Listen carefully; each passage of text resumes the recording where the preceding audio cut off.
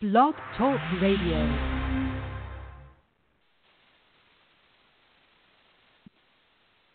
Good morning. This is Attorney Vince Davis, and this is Get Your Kids Back Now. This show is dedicated to keeping families together and to fighting the tyranny of CPS and DCFS social workers. A secondary purpose of the show is to educate parents and relatives, or to at least show them where to get the necessary information for their fight. The final purpose of the show is to remind the people that change can be effectuated at the ballot box at the state and federal levels. Let us unite, vote, and elect those who will make the necessary changes. Good morning.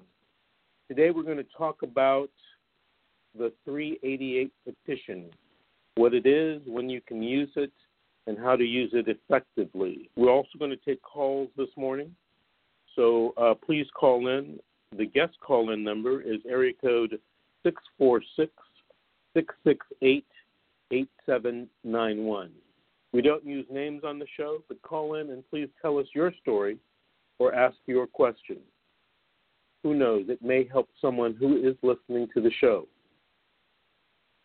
So, Welfare and Institutions Code Section 388, that is a petition that you can file with the court to change any prior court order or to ask the court to make certain orders where it hasn't made in the past.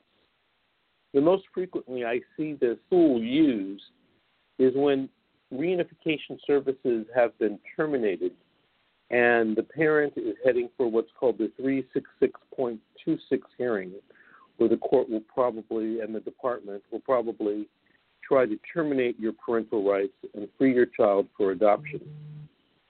The reason why I'm talking about this today is because I found out yesterday that a 388 that we filed, which was denied by the juvenile court, we took on appeal. And it seems so long ago that this happened, and we just got the opinion. I got an email to me yesterday by the clerk of the Court of Appeals, and the opinion said that the juvenile court was reversed, and in other words, we won the appeal.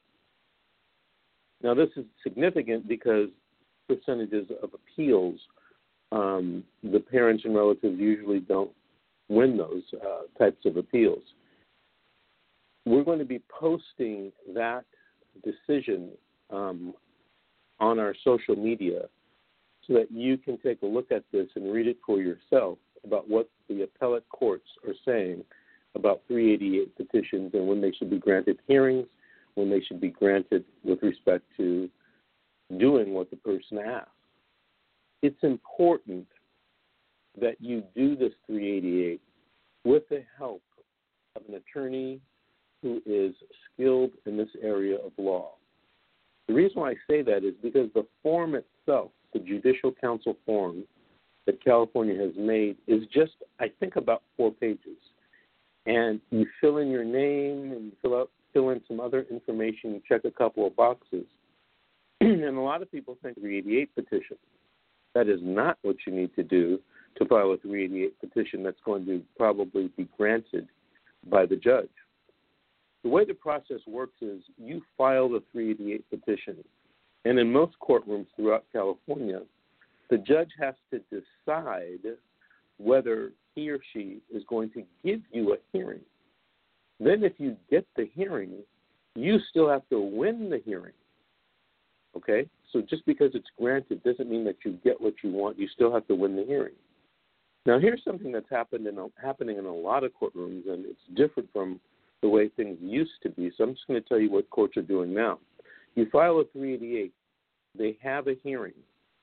And the judge lets the other attorneys argue for or against granting you a hearing on the 388.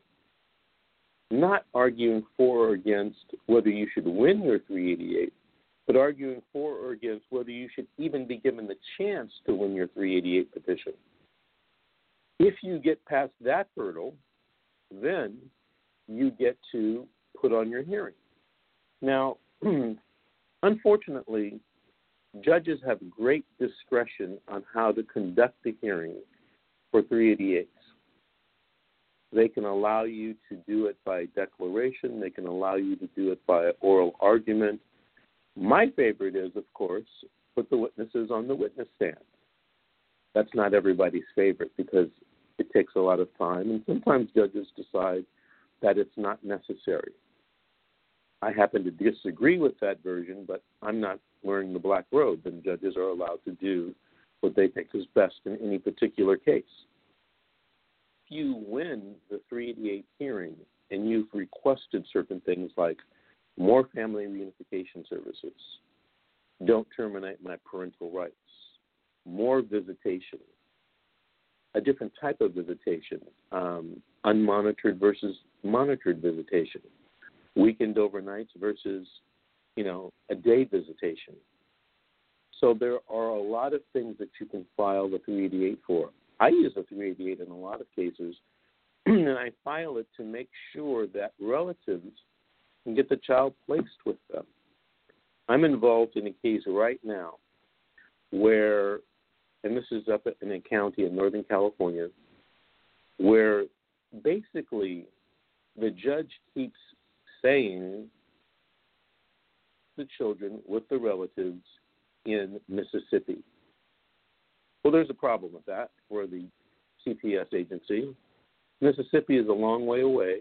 The money follows the children, and if the kids go to Mississippi, the county that I'm in Northern California is not going to get money for this case. That's my theory anyway. So what I've had to do is I've had one of the grandparents stay in Mississippi so that the state can come check them out. I've had one grandparent move to California so that they can get the children right now. Guess what? The judge released the children to the grandparent here in California, and after 27 days, the social worker came and got the children and placed them in the foster care about an hour and a half to 2 hour drive away from the parents. I really think this is punishment for the parents for a variety of reasons, including they had the audacity to hire me from Los Angeles to come up there and try to fight the local CPS agency. The judge keeps telling them, place the children with a grandparent, and they're not doing it, and they're coming up with reasons. So we started the trial, and I asked the social worker, I said, you took the children away from the grandparents at 27 days. Why? And the social worker said, well, that's the policy. I don't know everything, but I said, is that a state policy? I don't know, was her answer. Well, is that a county policy in your county, Yolo County? I don't know. And, of course, I was asking, was it a written policy? Is this something you guys just do, make up on your own? So finally she said, well, it's policy of our office. And I don't recall if she said it must be written, or maybe she implied that. So the case was stopped and continued because of other reasons, timing. And in the interim, I subpoenaed the person most knowledgeable about that policy. They recently contacted my office and told us there is no such person that is most knowledgeable on that issue, and we don't have a written policy. So what I think that social worker did was she didn't tell the truth on the witness stand. And, of course, I'm going to make that an issue the next time we go to court. But I digress. I'm supposed to be talking about 388 petitions. So it's a great tool to file for relatives when the relatives want the child, and the social worker doesn't want to give the child to the relatives for many, many different reasons. Before I start taking calls, I want you to know this. Not only do you need to fill out the form correctly, but you need evidence and you need points and authorities. Now let me explain the evidence you need. You need declarations under penalty of perjury from witnesses that state facts. Say you're filing a 388 petition, you're filing a 388 petition to change the parent's visitation. from once or twice a week for 1 or 2 hours monitored to 8 hours a day unmonitored, or even weekends and overnights. Well, you would have to include with your 388 petition probably declarations from your service providers that will say, Mom has completed the parenting class. Mom has completed the counseling. Mom has completed the anger management. Mom has completed the drug diversion program, or she's doing great in it. Mom has had 10 clean drug tests, on and on and on. I hope you get the picture. So you need those pieces of evidence. And if you're granted a hearing, you might have to bring those witnesses into court to testify, because those declarations are just hearsay. Those declarations were just being used to get you the hearing. I hope you followed that. Well, it is progress letters, completion letters, certificates that, Mom has completed and is participating in all of these different services. The next thing you need, the next thing you need is the points and authorities. Now, legal points and authorities are case law and statutes that under a certain method that attorneys write and communicate in, called the IRAC method, you show the judge how the law and the facts support your request. I hope I'm making that clear. It's kind of like a little formula. It's the law and an analysis of that law that show that the evidence that you gave the judge supports the request that you made. In my opinion, this is a vital part of the 388 petition.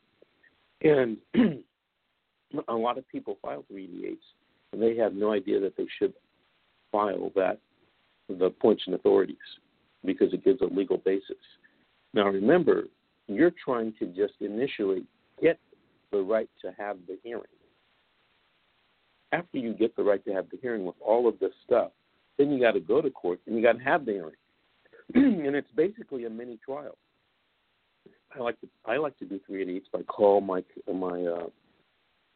clients' service providers, the parenting instructor, the counselor, the drug counselor, the anger management counselor, the drug testing facility. Sometimes the county counsel and other attorneys in the case will stipulate that those facts are true, and you don't have to call those witnesses. But you probably need that stipulation in writing via email or some type of signed stipulation, because sometimes it's happened to me. Somebody has told me, I'm going to stipulate to that document coming into evidence. You don't have to call the witness to lay the foundation to introduce it into evidence. And then we get to the hearing 5 minutes before, I changed my mind. And if you don't have that in writing to show the judge, you're going to be caught short. I recently did a 388 a few weeks ago, and to my surprise, the county counsel and the minor's attorney, who were both against me, stipulated to all of my evidence coming in without me bringing in the witnesses to testify to say, hey, yeah, I wrote that report, or hey, Mom came to all the parenting classes. So, it's case-by-case basis, courtroom basis, judge-by-judge basis, attorney-by-attorney basis. So you got to make sure you have all your bases covered before you do that hearing. So that's what I wanted to say in brief about 388 petitions. If anybody has any questions further regarding 388 petitions, you can call my office and get a free consultation, 888-888-6582. I've talked enough this morning. I'm going to take our first call. It's from area code 818, ending in 88. Good morning. You're on with Vince Davis. Did you have a story to tell or a question to ask? I have a question to ask, Mr. Vincent. Good morning to you. Good morning, sir. How are you? I am okay.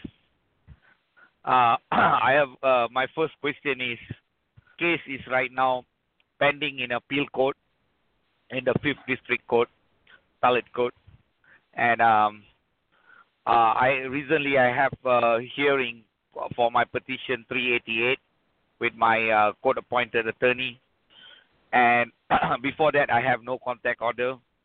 The no contact order have been uplifted, so I have a contact order right now with my child.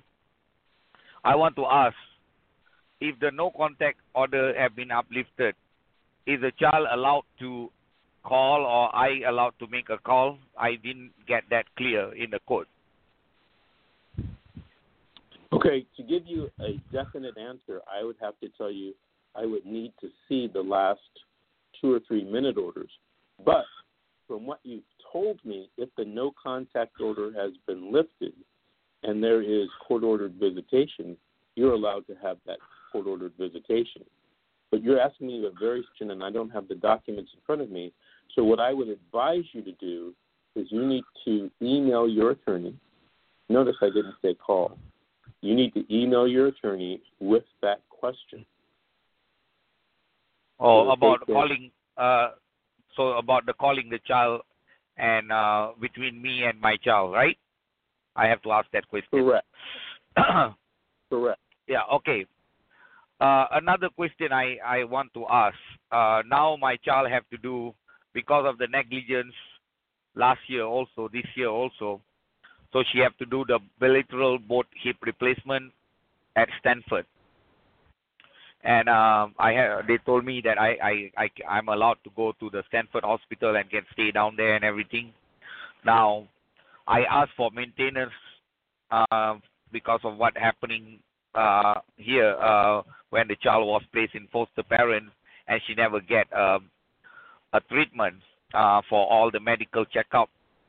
And the Stanford expert done the evaluations. They say that if the child was seen much more earlier, we can help her not to do a surgery, But I requested on the 19th to the judge that I want to do a stem cell. I think a lot of people heard about stem cell. Stem cell is another method that can prevent from surgery, avoid the surgery. But the judge make the ruling that no, they don't allow.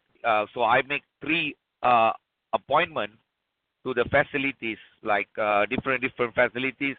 But the social worker ditch me after every appointment that I make, stating that they will take the child to the appointment. But then they turn down and they say, "Oh, we have to follow."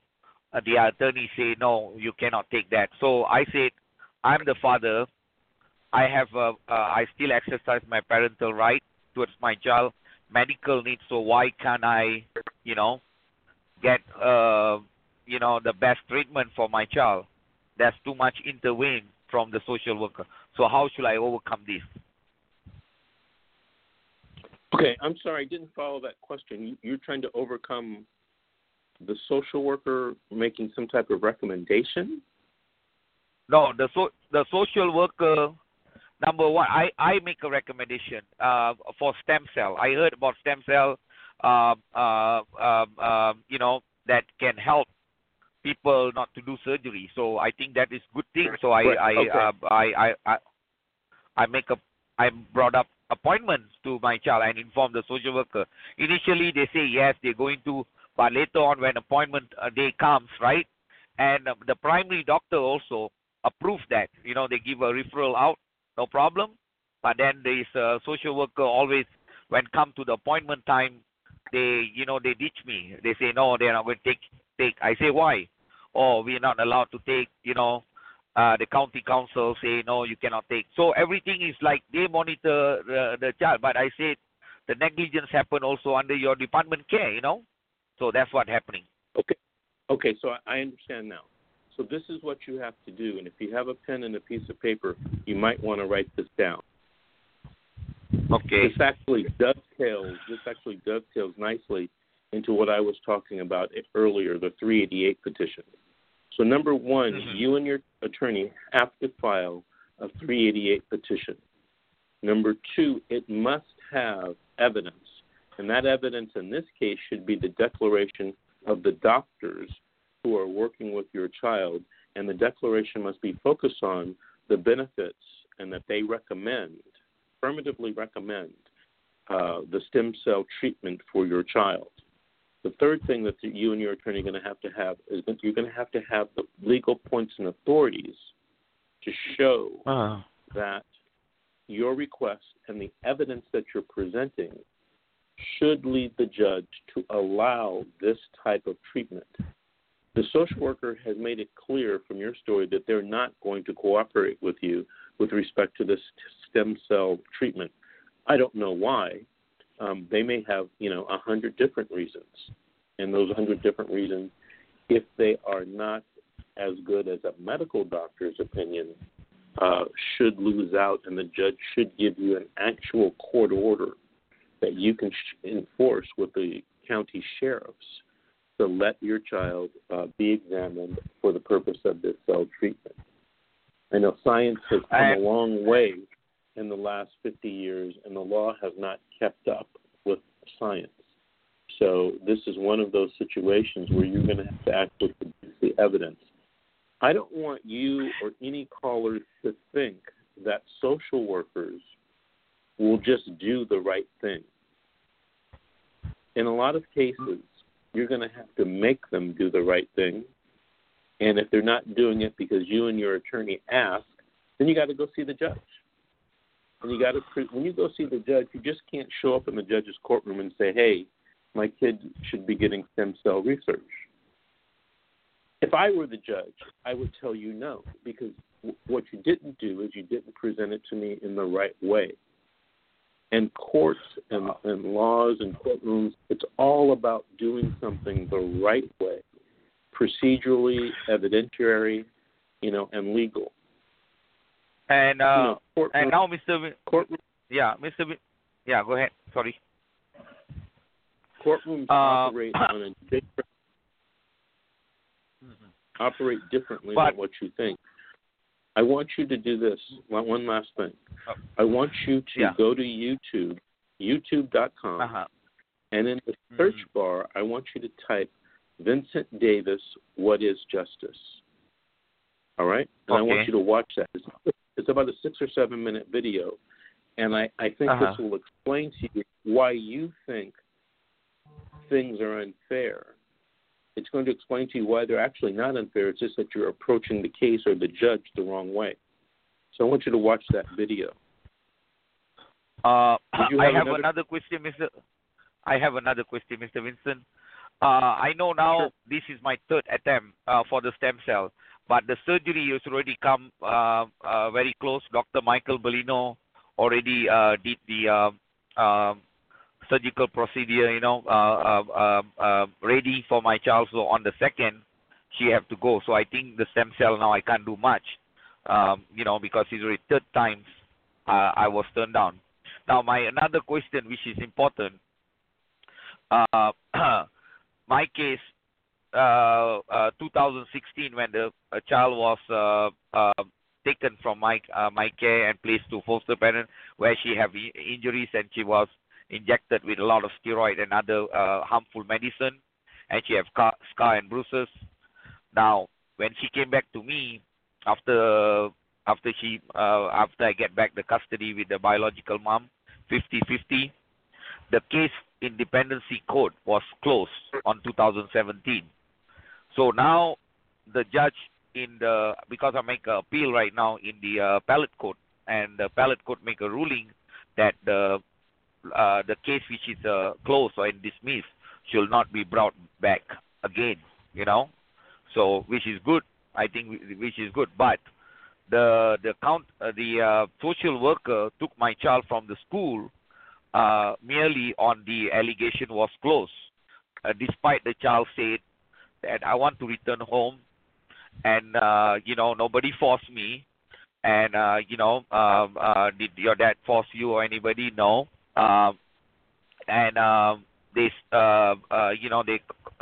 interview the child without the child knowledge and without me knowledge, without confirm with me, and then they just merely take the child basically on the allegation that have been closed. So now my child came to court twice. Last time she was walking fine. Now in such a short time she have to use crutches both time and beg to the court that she wanna contact with that, So finally now the judge make the ruling. Okay, I can have a contact, despite whatever allegation was made. She recanted it, and they keep accusing me for telling her to do that or forcing her. I told very clearly when she make all these recanted statements, she wasn't under my care, so there's no way I can influence her in any way. So they make unbiased allegations saying that I raised my face and all that, but the police done investigation both time, and they determined that there's no substantiated allegation was found true against me, but everything the judge only follow. He's a commissioner, he's not even a judge. So should I change the judge? Because every time I want to speak up in the court, they say, you cannot talk.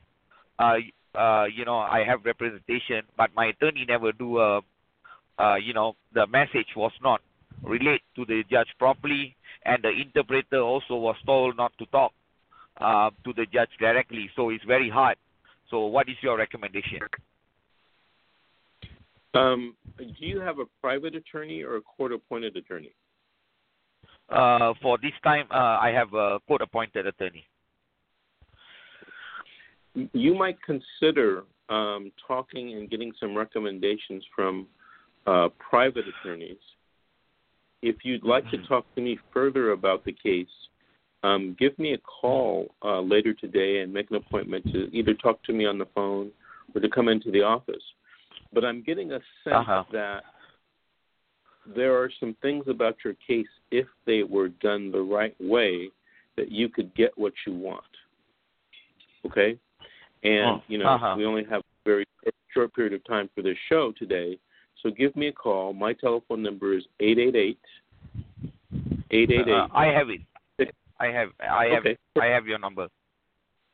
All right. And, well, thank you, sir. Thank you for the call. Yeah. I look forward to speaking to you. Yeah, what time you want me to call, sir? You can call this morning anytime after 9 o'clock. Okay, sure. Thank you. Thank you. I'm going to take another call right now from area code 323, ending in 72. Good morning. You're on with Attorney Vince Davis. Did you have a story to tell or a question to ask? Maybe both. Good morning, Mr. Davis. Good morning. Go ahead. Well, yes. Yes, go ahead. Well, I'm calling in. Thank you for seeing my daughter and I. We came in for a consultation, and we discussed a case with my daughter. I don't know. Maybe it's more of a story, and I have both my daughters on the line with me, Monica and Van Ria. Hi.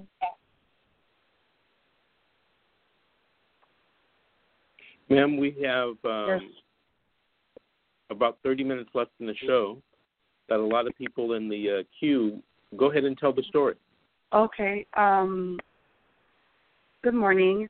I was just, I guess I was trying to figure out when it comes down, what is best to be done, or what can be done in the situation where the family that does not have or aren't able to acquire or get the custody of the children. Well, the first thing that you need to do if the children are in foster care and they can't be returned to one of the parents is you have to get the children placed with a relative. That relative can, or a family friend. It doesn't have to be a relative. It can be a friend. And that person can live anywhere in the United States. So, for example, if your case is, my producer just corrected me, and she's right. Those people can live anywhere in the world, not just the United States. Oh, wow. Can live anywhere in the world. So you can make a list of 25 names, addresses, telephone numbers, and where how the person is related or to the child, or if they're just a family friend. And you can request the judge to place the children there. But you got to do it the right way. And the right way, in my opinion, is filing a 388 petition with the right 388 petition form, which is mandatory in court, and with the declarations and evidence, and with the legal points and authorities. So that's one of those situations where the right, for whatever reason, the social worker isn't doing the quote-unquote right thing, placing the child with a relative. So then you have to go to court and try to force the social worker to do that. And that happens a lot. It happens more than, you would think. So I don't want you to feel like you're being singled out. They do this to families all the time, all over California, all over the United States. So enforce your legal rights. File your 388 petition. Sorry, is it called 388? Yeah, just Google WIC, which stands for Welfare and Institutions Code, just WIC 388. And it'll come up and you read, and then you'll say, oh, yeah, that's what Mr. Davis was talking about. You are probably going to need an attorney who's experienced in this area. So also Google, DCFS, defense attorney, or CPS attorney, or something like that. Or, give us a call and we can give you a free consultation. I want to thank you for your call. Please keep listening. Okay, thank you. Okay, I'm going to take another call. Area code 213, ending in 40. Hey, Vincent, how are you? I'm doing good. Vincent How are Davis? you?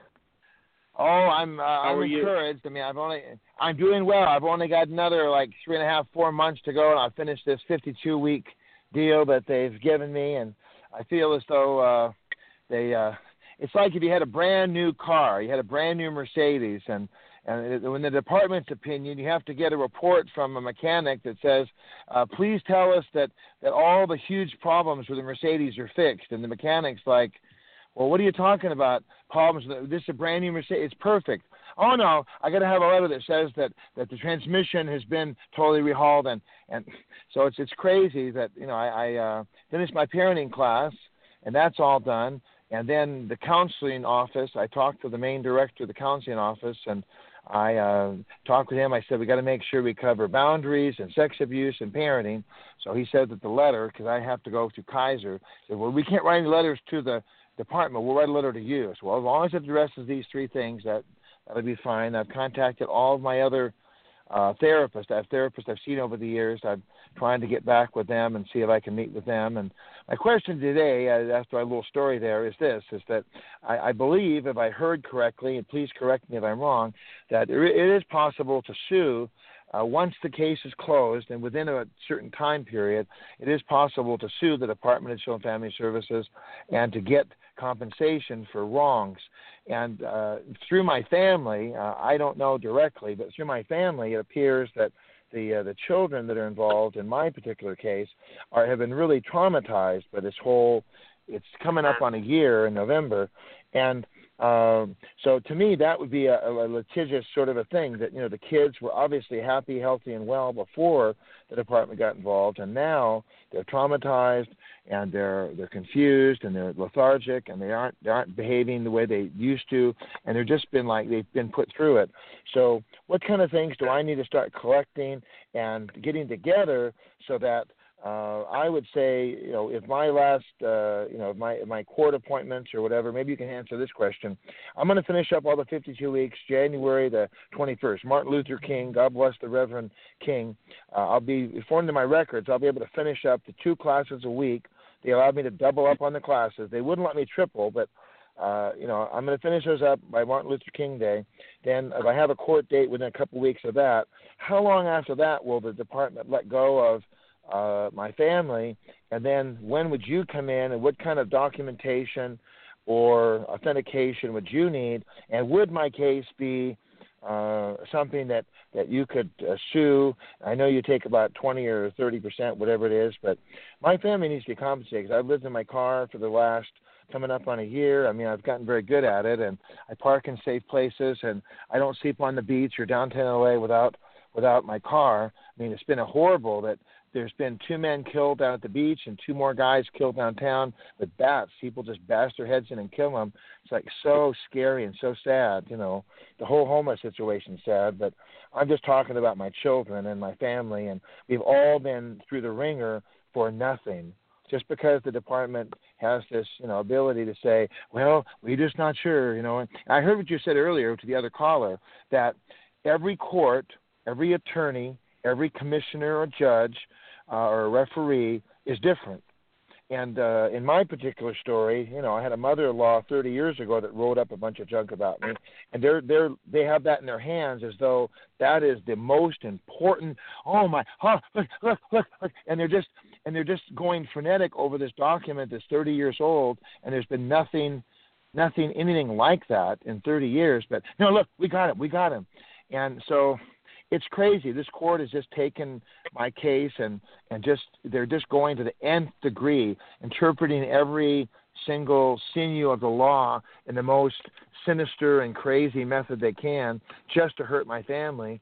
And you know, it's just insane. So, what do you think there, Mr. Vincent Davis, about the things that I have to do myself as the father of the family? And encourage my family to. I know we probably have to have affidavits that's there, you know, talk about the kids. The kids' therapists probably have to be able to do some kind of documentation. And but what do you think about that, Mr. Davis? Well, I think that you know, every case is a case-by-case basis that you have to look at and analyze. Generally, you know, if you want to sue the social worker in the county, you have to prove some type of violation of civil rights. And that usually happens in 3 different ways. Number 1, the social worker detained your children without a warrant. That's called a 4th Amendment violation. Or the second way, and it happens more frequently, the social worker takes your children based upon things that aren't true, either lies or exaggeration of the facts. We're representing a family right now in federal court where the social workers came in with the police and took the children from the family based upon things that just weren't true. And unfortunately, the family had a trial in the juvenile court, which they lost. And then they appealed, and they won the appeal. And the Court of Appeals says, look, there's no basis for taking the children. And now we're, of course, suing the social workers in federal court. So, you know, it's on a case-by-case basis. And the third area that we represent people suing the county and social workers is where a child has been placed usually in some type of foster care situation and the child is injured, either physically or sexually abused, and then that happens more than you would think when we place these children in supposedly safe places called foster homes. So I've heard of it. My own son, he was in foster care for about 2 days, and they allowed him to stab his eye into a sharp table. My beautiful son didn't have any injuries until that point. So from these 3 points, I think that the exaggeration of the facts in my case, because I do have, as you know, because we've talked before, I have this registration requirement with the government. But the fact is that no one's ever claimed I was a sexually violent predator. I wasn't on parole. I was on probation, but about 10 years ago, the little misdemeanor that started the whole thing was been dismissed. And in fact, I'm a mandatory reporter now. I work for the state of California. I gave them my passport, my license, all my information, and I cleared all the security hurdles, and now I work for the state, in a very minuscule little job that only happens once in a while, but I'm also an election official. I'm going to go to the elementary school, work in the elementary school. All these things are considered, oh my gosh, it's just, to me, that would fit into this exaggeration of facts, that they took my kids, they destroyed my family, they tried to destroy my family, based on exaggerations and hysteria taking the law and just stretching it to the absolute utmost. The attorney that I have, that thank you for your recommendation. You're a great attorney, and you recommend well, and you're a good counselor of facts, the 188 and the civil code. But he said that, look, you've got to just do these steps because the department's not going to be happy until you complete these things. I think it's because of the Weinsteins and the Matt Lauers and the CBS guy and all the stuff that's happening in society. There's just no tolerance, and the Department of Children's Family Services just wants to be able to say, look, we did all these things. Look, we checked them out. We did all these things. So I'm willing to do it. I don't like it. It's been very, very frustrating. I feel claustrophobic in my car, and it's just horrible, to not be near with my family. I get to see my daughter twice a week for 2 hours, and my attorney just recently recommended that I and I did do this, present the parenting class completion, and then present all the other evidence that I have as far as the things that I'm doing. I mean, I'm a community member, I'm a member of the Elks Club, and I donate Red Cross, and all these things I'm doing to show.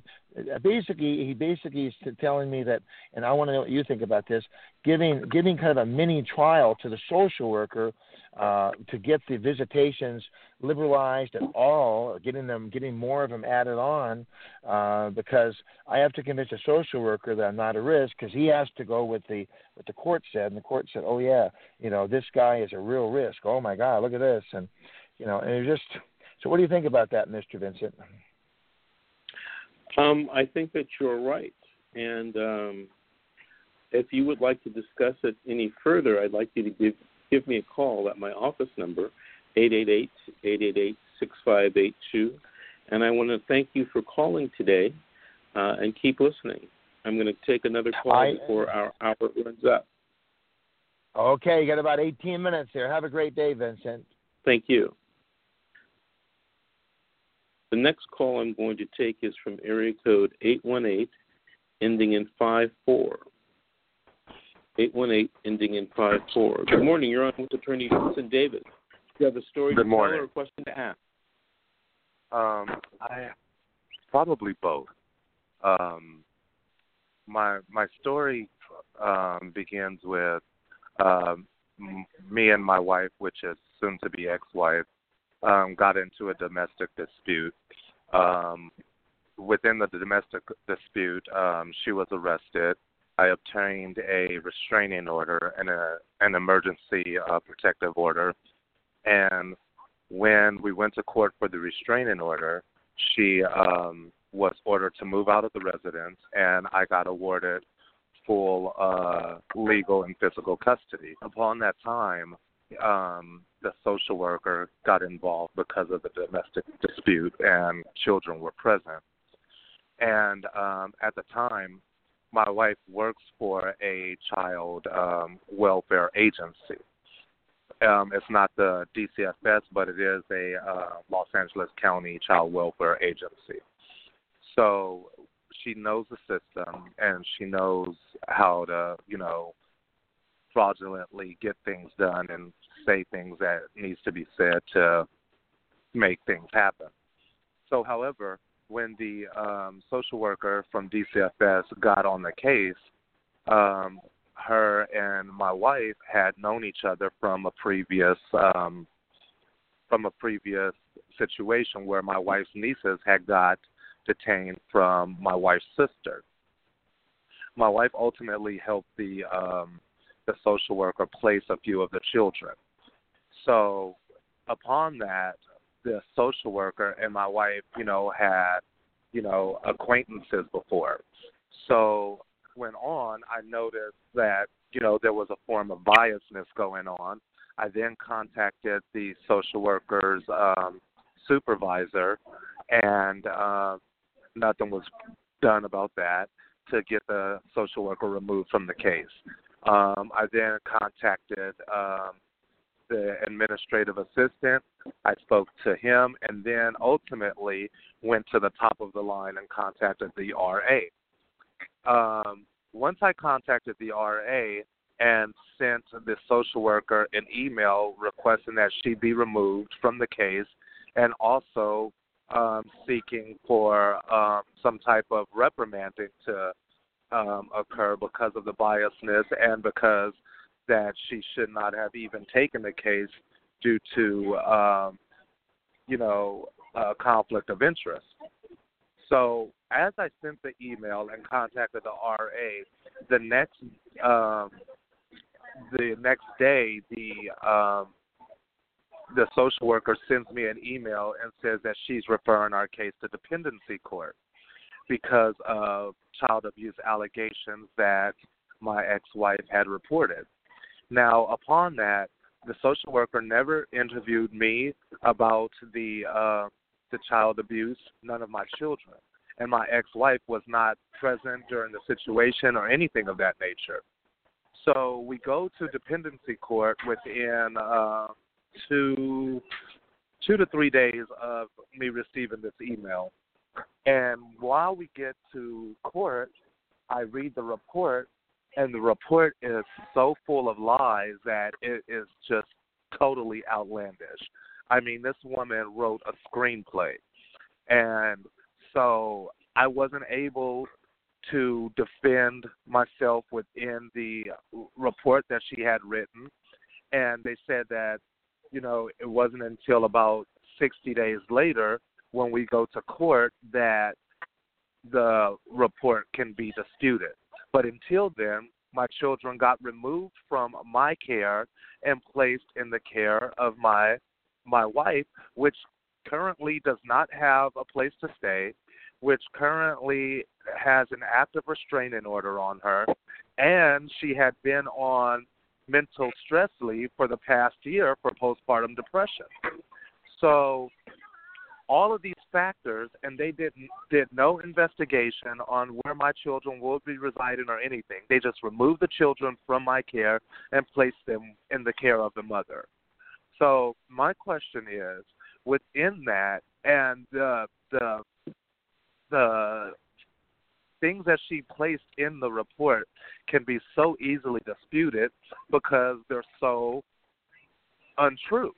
So what is it that can be done to further get something done to this social worker and also change the order that has been made for the detention of my children? I know you spoke of the 388, but what else can be done in regards to the social worker? Because I have documentation that I have contacted her supervisor, the administrative assistant, the RA, all of these people within the whole DCFS spectrum, and nothing was done. Okay, so let me answer the question for you, okay? Yes.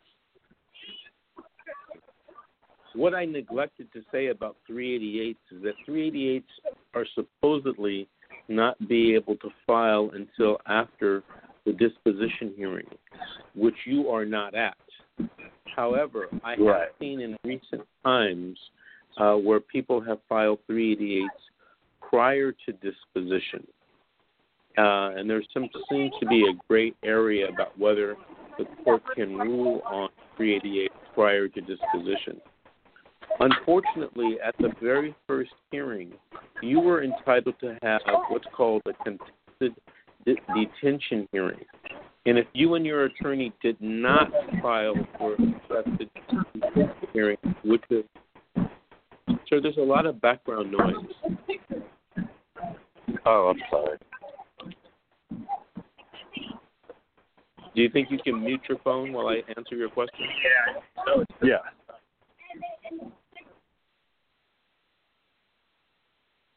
Perfect. So you and your attorney were entitled to have a contested detention hearing where you could have challenged the sufficiency of the department's recommendation to remove your child or your children from you. If you did not do that, you were entitled to have what's called a no-time waiver trial within 15 court days. But it sounded like your next hearing is like a month or 6 weeks away. So you've waived that, unfortunately. So unfortunately, in order to get your children back, you're going to have to prove at the next hearing that the allegations against you are false. And the only way that you can do that is by you testifying, your children testifying, the wife testifying, or the mother testifying. And also, you need to subpoena in all of those social workers. You need to bring in all of the emails that you sent so that you can show the judge that this is just a farce. Unfortunately, what I think has happened to you, and I've seen it many, many times in many different counties around California, because you complained and it was apparently substantiated, you're being punished. There has been retribution against you, in my opinion. And if you win this case, you are probably going to have a big, fat lawsuit against that social worker, her supervisors, in the county of Los Angeles. So if you'd like to speak more about your case and winning your case in juvenile court, please give me a call, make an appointment to come see me or just to talk to me on the telephone. My telephone number is 888-888-6582. I want to thank you for calling, and please keep listening. All right, I'm going to take another call, area code 831, ending in 00. Good morning, you're on with Attorney Vince Davis. Did you have a story to tell or a question to ask?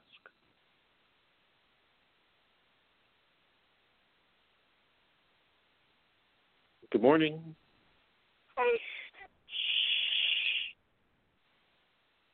Did you have a story to tell or a question to ask? Okay, go ahead. Go ahead. Go. Okay, I'm going to move on. Hi, Lucky. Hi, Lucky. All right. Seems like there was some problems with that call. I'm going to call. Next call is area code 424, ending in 27. Good morning. Did you have a story to tell or a question to ask?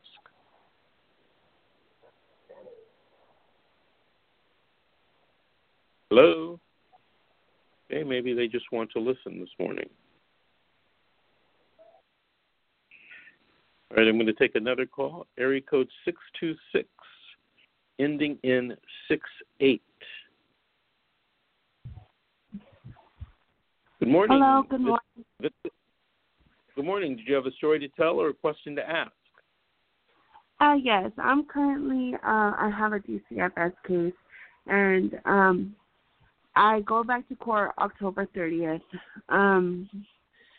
I just had a court hearing August 30th. I have 4 children. I have a 15-year-old, which they gave me back to me. So I have my 15-year-old, but they still have my other 3 detained. Now, in me having my 15-year-old, I still have monitored visits with my other 3. The judge basically went over the social worker, said, they wanted to change my visits. They tried to take my monitor away. I'm still not understanding why my visits are still monitored if I have my oldest who lives with me. My social worker, like most social workers, when she talks to you, she has she doesn't look. I'm sitting there, she asks me questions and I'm answering them, and she's just like, yeah, right, basically looking at me like I'm full of it. I don't know if she's mad at the fact that the judge went over her and said, as long as I'm doing everything I'm supposed to be doing, I test clean, and they have a positive report for my drug and alcohol program, then I'll get my kids back in October. But, now that the judge did that, because she wanted to extend my case for another 6 months. And, the judge said no, the department's overdoing it. My kids were detained from me due to a relationship that the person had a domestic violence background. There was no domestic violence in the home, but because he had a domestic violence background, I put my kids at risk because that wasn't their father. It was just some boyfriend that I had. I ended that relationship, when they asked me to. I started my programs. I did everything they asked me to. And, the social worker is just, going not off what the judge is requesting. My kids were detained because I had a hard time leaving that relationship at first. And that person was helping me. He had to be removed from the home, of course.